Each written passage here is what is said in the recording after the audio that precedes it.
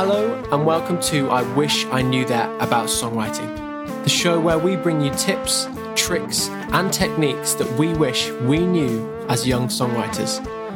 On this show we focus on interviews, we focus on resources, subjects you're going to find useful and you can go home and you can use them today. So thank you so much for listening and welcome to the show. Hello and welcome to a very different but nonetheless, hopefully useful episode of I Wish I Knew That About Songwriting. Today, Callum and I, if you didn't know already, because we probably haven't actually talked about it that much, we are die-hard, lifelong John Mayer fans. And John Mayer put out his record, Sob Rock, recently, and I was watching an interview with Zane Lowe, and I just couldn't stop myself taking notes on nearly everything he was saying, and I just think that's such a testament to how amazing he is as a writer. So Callum and I are going to get really excited. We're going to nerd out, going to geek out, and we're going to talk about Sob Rock today. So, hello, Callum. How you doing, mate? You all right? Good, man. Yourself? Oh, yeah. I'm ready. I'm feeling blue. I'm feeling moody. And I just love seeing John Mayer back. And I've got so many amazing points that touch on some of the things we've talked about on the show, but also quite a lot of new ones for you guys, which I think is really exciting because some of this stuff can get a bit dry if we're not getting new injections of stuff. So, Callum, I believe you have a song of the week. I do, yes. And of course, it's off John Mayer's Sob Rock. Of course. This one is definitely my fave off the album. It has been out since about 2019 now, so it is a re-release on the album, but yes, the guitar solo at the end of the song is just insane. And the song is, I Guess I Just Feel Like. Lyrically, it has so much to say. There's a bit of Bob Dylan channeling through this one. I can feel it. And here for me, the melody just ebbs and flows. It picks you up gently at the start and takes you on this very thoughtful journey through John Mayer's mind and what he was obviously going through at the time, the current state of the world. And that's very Bob Dylan, isn't it? Like, yeah, taking the big picture. Yeah. Yeah, absolutely. And then it ends just with that incredible John Mayer guitar solo, what I think is the best guitar solo I've heard from him in a long time. And cool. Definitely give it a listen. I would say, I mean, I have to confess myself, we were going to do a full, like, quote unquote breakdown of the album, but I just got so excited last night and I haven't even had full time to listen to it. So we're going to come at it from different angles. But my song is, again, it's one that's been out for not as long, but for a little while now. It's called Last Train Home. And it's kind of simple for me. That I love what I'm going to describe as parallel melodies between the synth and the vocal at the start. So it's dum, dum. You can hear that throughout, that kind of interval. And also his vocal is kind of following that pattern. And to me, it just paints this really beautiful, simple picture. It's a really good idea for people. Again, The Weeknd does it on In Your Eyes, which I spoke about recently. And then the chorus, the harmonic speed of the chords quickly speeds up. And it's almost this weird, like, pre-blend through into a chorus. And I really like that. It's almost like an A, B, C, B. In terms of structure, that being a new section every time you introduce a new letter. I think it's genius. And then this is something that I wanted to talk about. And again, I'm just going down the rabbit hole here with Callum on John Mayer because he did this Berkeley lecture where he talks about something called the dynamic ceiling. And here he's adhering to it. And he's not only set the dynamics per section. So, like, again, I talk about this and I think we talked about it right at the start. He uses the whole song as his dynamic paint canvas, if you will, and it's rising from almost, a 0 all the way up to a 9, pushing almost a 10, especially if you watch his live performance. So that is really good for people to take notice of. And the hook line, the lyric memory, like as we say on this short-term lyric memory, he throws in Last Train Home end of the chorus, and that's the last thing he leaves you with. That's just really good, really basic and clever writing. And the last one for me on this, lovely lyric pairings. So if you listen to his verses, he's got a setup and a payoff as pairs. It's not too cryptic. It's using almost things we're kind of aware of. Again, it's very easy and rangy, and we'll talk about why he's done that on this album, but lovely lyric pairings that resolve each other straight away. So that's just a few things. There's loads throughout the album. We'll try and cut the fat and give you the cream off the top of the coffee, as they say. So now, Callum and I are going to attempt, without getting too excited, to talk about the album. So, did you want to kick off, Cal? Is there anything you want to shout out first? I actually just wanted to go back to something you just said about those Berkeley lectures that you brought up with John Mayer were incredible if you haven't seen them. Unbelievable. And something that has still always stuck with me from those lectures was what he said about the customer is always smarter. I mean, how many times have we heard that? And if you're a business student, but he says that about a song, and he says that about the audience in these lectures, and he says how, throwing back to one of his early albums, Heavier Things, he was the sensitive songwriter, and he didn't want Daughters to come out, right? Yeah, he didn't want that song to come out because he's like, I don't want to be pigeonholed as this guy that writes these songs. And he thought Come Back to Bed was going to be his next big song, and he was going to drop that, and the world was going to explode. Yeah. It just went nowhere, and that to him. And then somehow Daughters got out there, and it went massive, won him a Grammy, and that was sort of his like, the customer always knows better. You just can't always right. What you think is going to be successful. In the case of maybe Daughters, maybe it wasn't that John Mayer didn't know it was a good song. He just was apprehensive about releasing it. And we just spoke about this because it's almost the reason why we're doing this podcast is because we can't pretend that we know what you guys want to hear about. You might want to hear breakdowns of every album in our perspectives. This is popular, we'll keep doing it. But this is something we thought we'd try, and let's see how it goes. But it's like Callum saying, I don't know, you can never know. So you've got to be varied. And John Mayer makes a much better point of this as we go forward. So again, love what he does. If you guys are into this kind of thing, as we are, I reckon I probably started the seed for this podcast almost 5 years ago when I found these Berkeley lectures when I was at university. So I'm loving going to this. Right, first point. This one is really basic and really boring, but I love that he mentioned it right up front. And it's sitting down and writing in your space. So I've taken a lot of this from the Zane Lowe interview with John, and they're in his writing and recording room. And I just love the fact that John was like, okay, I've been sat in here for hours and hours and hours, not fully knowing the things I've been writing and coming up with, but I've been sitting down, putting my time in and working in a space. And he says, you have to show up. Sometimes it's gold and sometimes it's just the next brick in the road. As I was thinking, sometimes these ideas get you really excited and sometimes you just kind of, I don't know what this is, but he's sitting down and he's making this album. And I think to hear that from someone of his level is super important.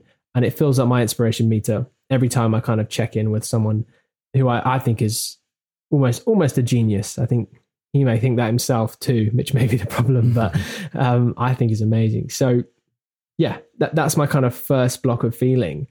And what I really liked as well, for those of you guys that maybe don't want to think in such a cerebral way, he said, if someone shows you a new idea or you play back your idea, do you think, okay, got it?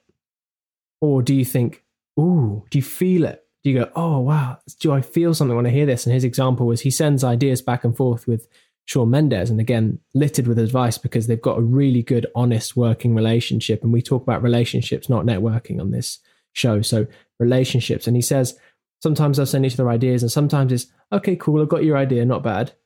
And then sometimes you just get a feeling. You get an ooh, you get like a, oh, wow. So we can talk about how we do that with emotional deep diving and things like that. But I just thought those bunch of ideas right at the start were awesome. Yeah.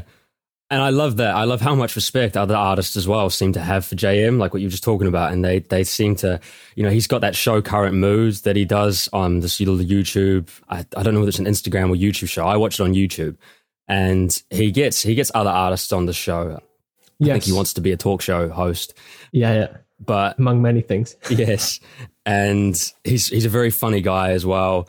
And he gets these guys on, he gets other artists. He's had Lil Nas on there. He's had Charlie Puth, Shawn Mendes, and I need to find he gets all these guys on the show to talk about their music. They jam, they sing their songs, they sing his songs, and I love how much respect a lot of these artists seem to have for John Mayer. They grew up listening to him, and he also shows them respect. He's also very, again, it's a collaborative industry, and I really enjoy watching this and getting this insight to these guys' lives, to what they're doing. And again, what you talk about, it's so good for an inspiration meter for a young songwriter to watch this.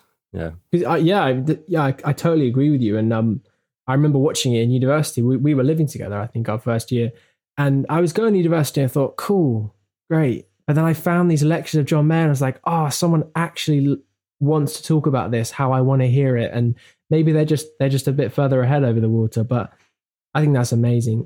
So having great relationships, again, I'm going to have to restrain myself from trying to do a recap during a recap episode, but I just think there's so many great points that, again, if you guys are interested, I'm happy to share notes and stuff. The next one, John Mayer's definition of writer's block, which before he'd even answered the question, I knew he was going to bring something cool. And we talk about editor and creator on this show, and he named them as reader and writer.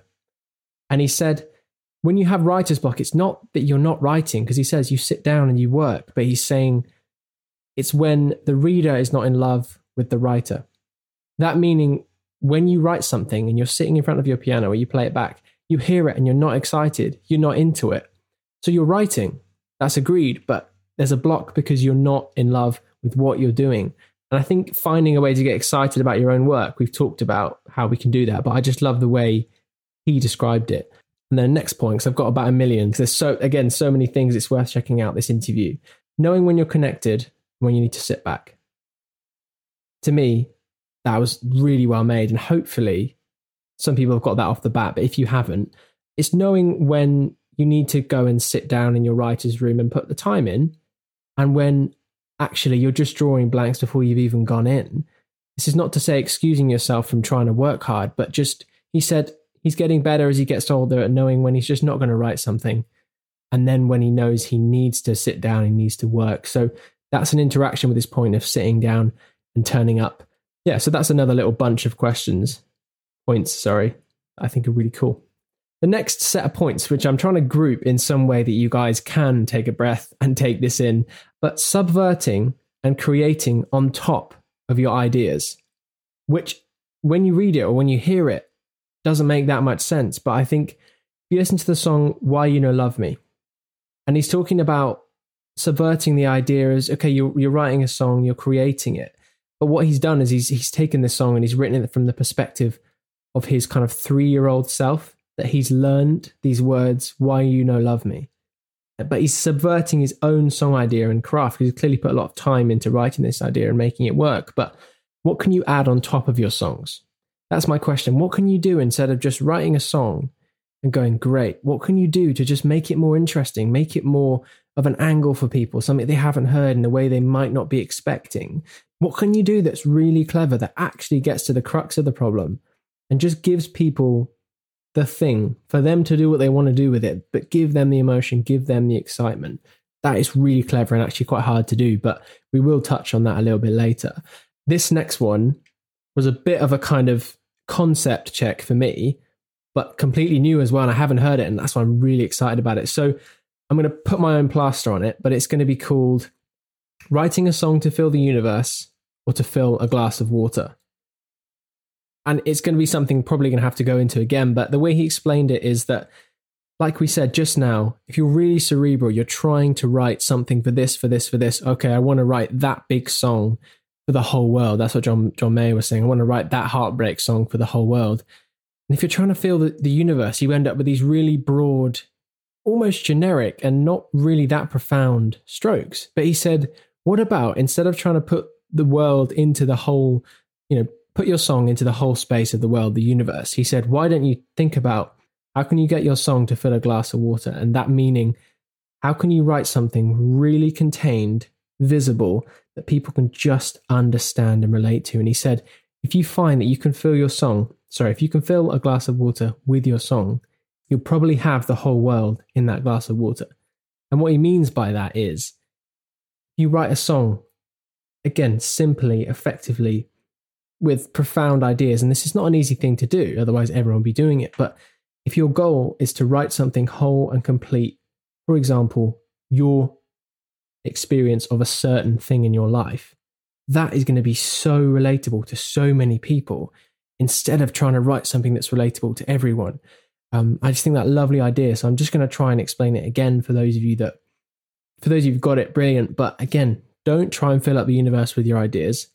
Fill a glass of water, and a picture that globe has it got everything? Has it got my characters? Has it got my lyric? Has it got my hook? Has it got everything self-contained and really interesting? And then you just leave it. Yeah. I think this shines through really well on the song Shouldn't Matter, But It Does. For me, it's probably one of the most well-written songs on Sob Rock. Yeah. And, it's very simple. It doesn't, again, it fills the glass. He's not trying to appeal to the whole universe. He's got his hook, and it's very simple. And the way in which he ties this hook in so that you know that it's coming before it does, it's very clever. You still want to just keep listening to the song.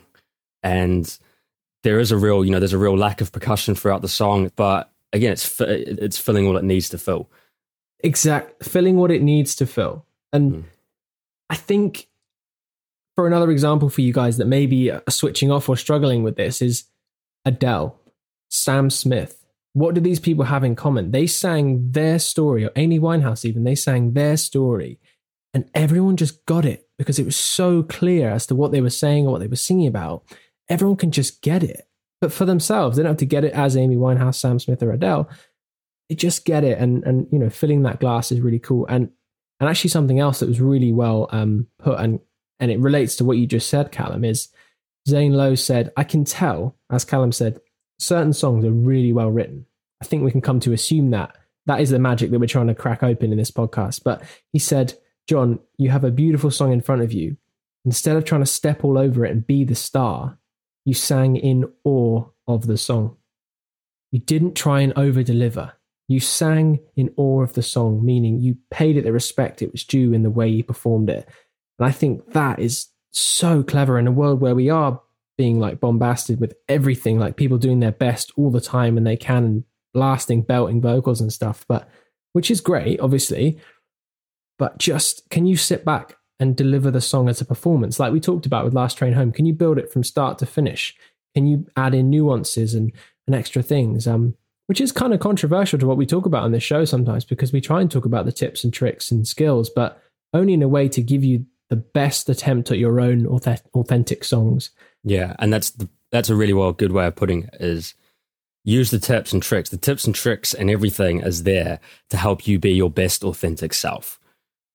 That might just be our website headline now. Yeah.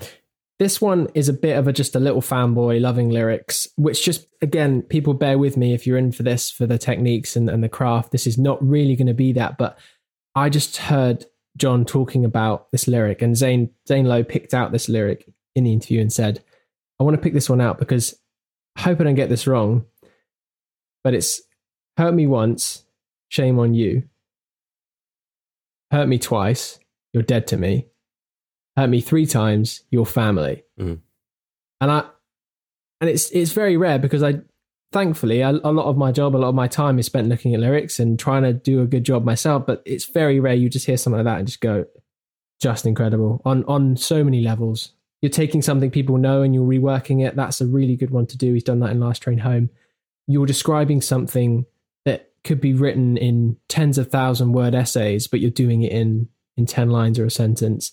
And it's just a really lovely sentiment. It's not a great one. He talked about creating bonds with scar tissue and talking about companionships that are formed, which have these long-lasting relationships, but they're negative. So it's talking about being careful who you actually spend time with, because you might find yourself growing closer to someone because you're actually just hurting each other all the time, and that brings you closer. So that was my little nerd out, because I just thought those lyrics were incredible. I probably got them wrong, but go and listen to the album. Obviously, we're just the secondhand source.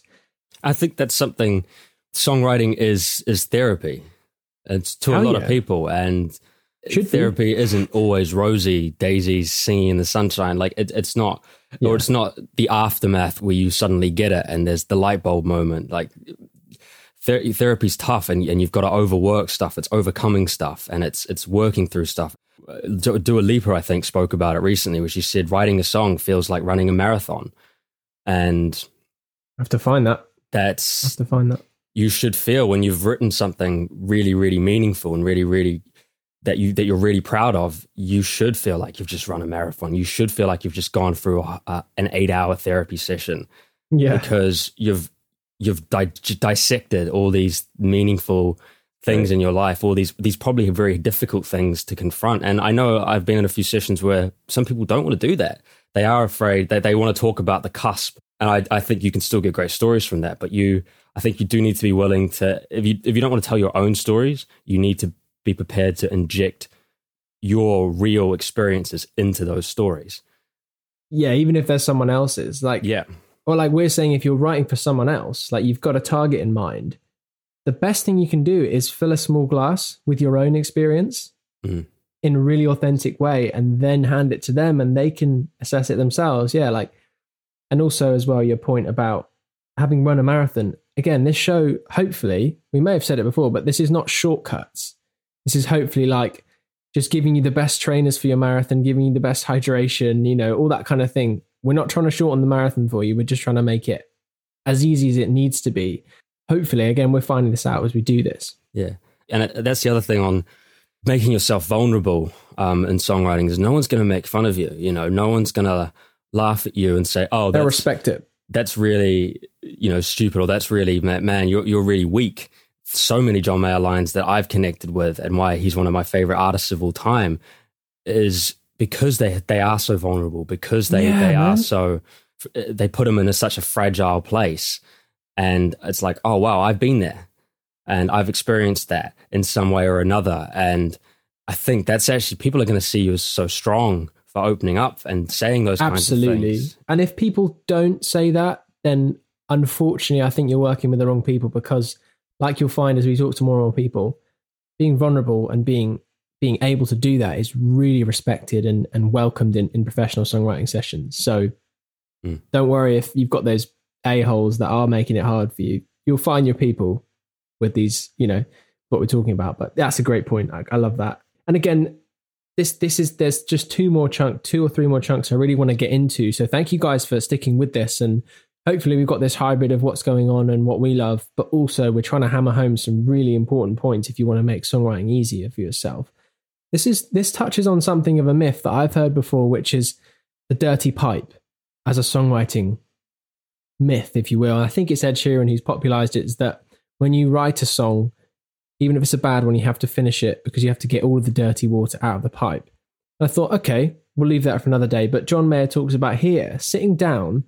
Often you sit down and you write an idea for an album, for an EP, for a pitch, whatever. And the first one is a pipe cleaner. I'm kind of going to leave that one to you guys, because I think that's just a really interesting idea, because it's not always true. You might write something and the first one you write is really exciting and brilliant, but be prepared. That might just be the first one that gets you back into the groove.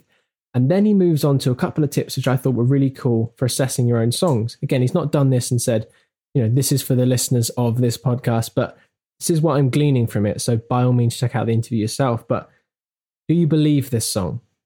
Do people believe your song? Are you overreaching? Another really nice point, I want to leave some of this to you guys because you're probably far more advanced than, again, like we said, you can't assume that anyone knows more or less than you do until you've met them. But he also said, give your songwriting a soft touch. I think that relates to being in awe of your song when you perform it, understanding if it's good and stepping back, and then trying to subvert it, be clever. But soft touches here. I'm not trying to go crazy. I'm not doing anything that's going to be too out there because people won't get it. You're trying to paint the universe then instead of filling a glass. So they're really cool.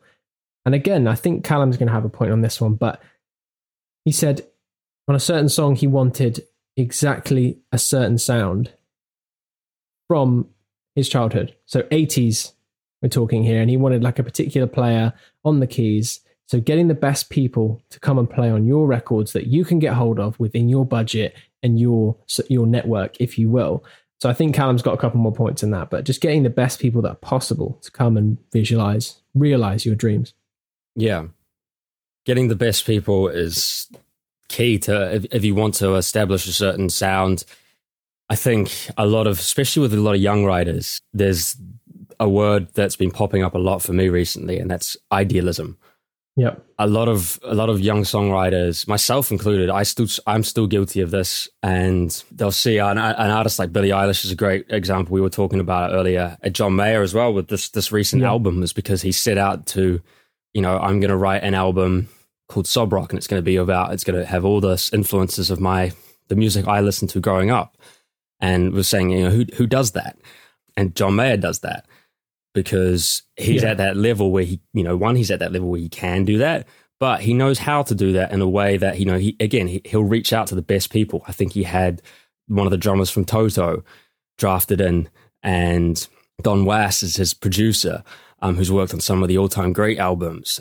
John Mayer himself is a massive geek. He knows a lot of the recording, the best ways to capture certain guitar tones that reflect Dire Straits, Bruce Springsteen, all of his favorite artists, from Freddie King and some of the best blues guitarists in history.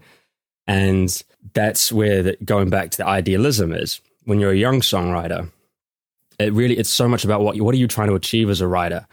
If it's to write the best music you can and have fun with your mates, do it. And who knows where you might end up. You could end up you might strike gold, and you might be the next Beatles. Yeah, literally. But if you're not looking at the charts, and you're not studying what's popular, and you're not listening to the tips and all the amazing tools that are out there and available to you as a songwriter, and again, taking on board the advice of session musicians, if when it comes time to record the song, leaning on the experience of the producer and the other people that are potentially working, because there are people out there that know how things work. They know if you want to get a hit on radio, this is what you need to do. Yeah, I think that's a really good idea. And I think to lay it out, as Callum's saying, is we're not saying that we know the answers to this podcast. Our point is we're going to bring you the left and the right, extreme left and extreme right of each argument. So yes, sit in your room and write songs just for you, because there will be people that love it, and you go and play a show and you might well get a following, and that is really cool. And then the other side of it is if you go far too close to all the trends and far too similar to everything you hear on radio, again, that's really impressive because it's high level stuff, but are you really going to be making a difference? Are you bringing anything new? We're saying find your ground alongside that and go, all right, well, I'm going to do something really cool. Like John's saying, like, I have a great song, but I'm going to subvert it with this really cool production. And I'm going to do it in a way that I think is really awesome. Yes, there are people that have been prepared and they've found the right opportunities and they've soared to fame. And then they say, oh yeah, I just did what I wanted to do. That's not strictly true. But again, we're trying to give you guys this balance, this world to live in, this way of critical thinking that doesn't get in the way of your creativity, but just helps you guide it. I think a really good point from the interview, and again, talking about Sob Rock and what Callum's just said, is John Mayer thought of it as a film. He said, I haven't got a new album, I've got a new script. He said he went to see some films and that really kind of got to him, and he said, okay, how do I best, like Callum saying, how do I best realize this song? Is it me sitting and scratching away with these, again, wonderful musicians? Or do I go, do you know what, that song in the 80s was by this guy, and I might just ask him. We're not in positions to do that, but he can pull in these people and literally get exactly what they need to get, and just be thinking like a director going, I've got these 10 scenes. They're brilliant. I love them. How do I make them as good as I can? And again, as a director, within your budget, who do you know? What can you actually afford? And he made another really good point in terms of songwriting in general, not bringing in new scenes that don't make sense. Don't bring in a scene from another film, even if it's the best scene from another film. Are you going to bring it into your album? Are you going to bring a new section into your song that might be a great section, but does it fit your song? Is it getting in the way? And I think there's an analogy to be worked in that sense as well between films and songwriting. But yeah, I think there's a lot to be said for considering your options. And again, idealism can be a problem, but we're just trying to lay it out for you guys and be helpful. I think that goes back to something that we talked about on Luke Potter's episode, where if you're in this industry, you're in it 100%. So if you set out on a mission, like, okay, and my mission at the moment is to create the best album I can, and this is the kind of album I'm going to do. So it might be, I want to make an album like Limp Bizkit's Back to Front, and okay, that's awesome, but let's not just do it our way, do it right. Do it right. Because you want people to hear it. And it's like, again, thanks Jan in the band. He's pointing this out to me, but there's a guy called Rip Momney, I think, who did a really well-received cover of Put Your Records On by Corinne Bailey Rae. And what he did is, again, he didn't half-ass it. He didn't just do a cover and put some nice Rhodes keys and his nice vocals over it. He tried to subvert the idea. He threw in some modern production techniques. He sang it in a way that was kind of automated and use of Melodyne. It's like we're saying, we're not saying you have to do anything a certain way, but if you're going to do something, do it well. Otherwise, what can you really expect? But that's really cool. So that's idealism in a way, and the left side, the right side. And I'm sure there's another element to it, but there's one more kind of overarching thing, which I think will sum up why this episode has been quite long and quite messy. And in the same respect, why that is part of what we're trying to do here. We're not trying to be too clinical. We're trying to give you ideas so you can go and do it. And John Mayer and Zane Lowe, to close, they were talking about if their song was a dish, it would be a simple pasta dish with the right amount of oil and seasoning and a bit of cheese, and you just serve it. This is what a great song is. And that's what comes out of the kitchen. Then John made the point, but if you go in the kitchen, it's an absolute mess. There's stuff all over the walls. There's people screaming and shouting at each other. Things are broken. But that's the process of writing songs. All of that in the kitchen, that mess, is learning how to do it, finding the resources, collaborating, getting things wrong, making mistakes.